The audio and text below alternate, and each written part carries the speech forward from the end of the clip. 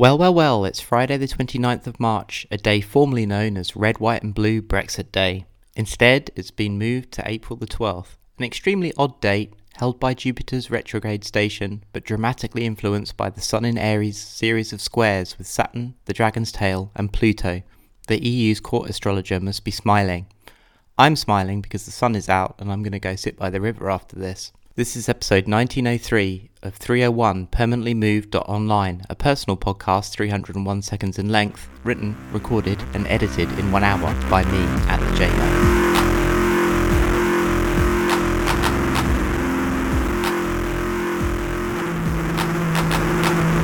There are so many things I could talk about this week, from the US media waging a 2-year-long mind war on the domestic population, to the minds of men swallowed by the seas of social media, bowing their heads in reverence to a feed that could destroy their lives at any moment with the whims of a virtual mob. Instead, I want to talk about interesting times.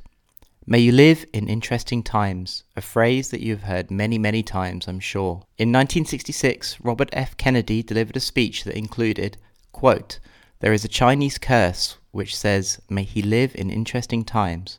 Like it or not, we live in interesting times.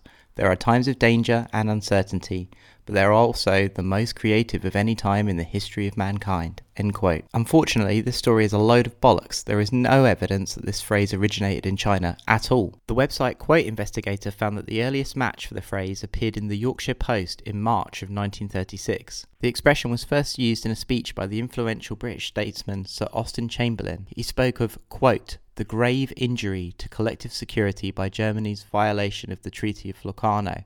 Sir Austen, who referred to himself as a very old parliamentarian, said, "It is not so long ago that the member of the diplomatic body in London, who had spent some years in his service in China, told me that there was a Chinese curse which took the form of the saying, 'May you live in interesting times.' There is no doubt that this curse has fallen upon us. We move from one crisis to another. We suffer one disturbance and shock after another." End quote. And there you have it. A very old white dude relaying a pithy expression from his mate who probably made it up but instead attached it to the wisdom of the Orient. But there's still more to this story. Sir Austen Chamberlain's father, Joseph Chamberlain, wrote in a speech in 1898, quote, "I think that you will all agree that we are living in the most interesting of times.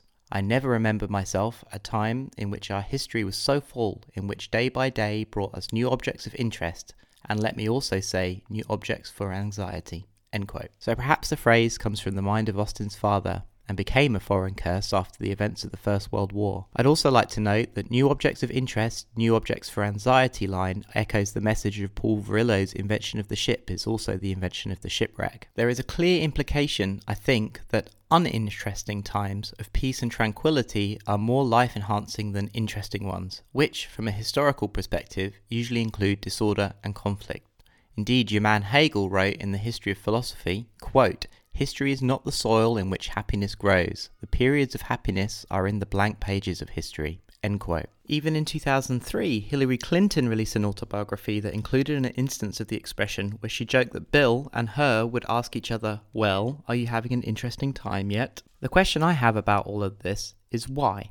What is the truth about the phrase, "May you live in interesting times," that makes it feel like a curse? Perhaps even a truth so powerful that it becomes one, regardless of its origins. In 1944, in the depths of the Second World War, D.W. Brogan of the London School of Economics wrote that interesting times are, quote, "times not to be made better by any simple formula." End quote. It's safe to say that we do indeed live in interesting times, but it is also essential that we ask or challenge the blank pages of history and ask, interesting for whom? Yes, we are living through catastrophic biosphere collapse, wealth inequality last seen by eyes and heads rolling into blood-soaked baskets, and of course the contemporary age of planetary scale computation.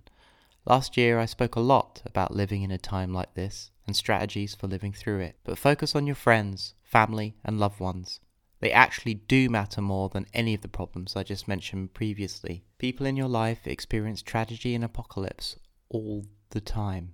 Sharing these with friends and helping other people through them is more important than worrying about the tides or times of history. Focus on the little things and make them better. The smear on the mirror that needs cleaning, the fraying seam of the jumper that needs sewing. Hold someone who's weeping like you will never let go. The only person that can make times better for others and less interesting is you.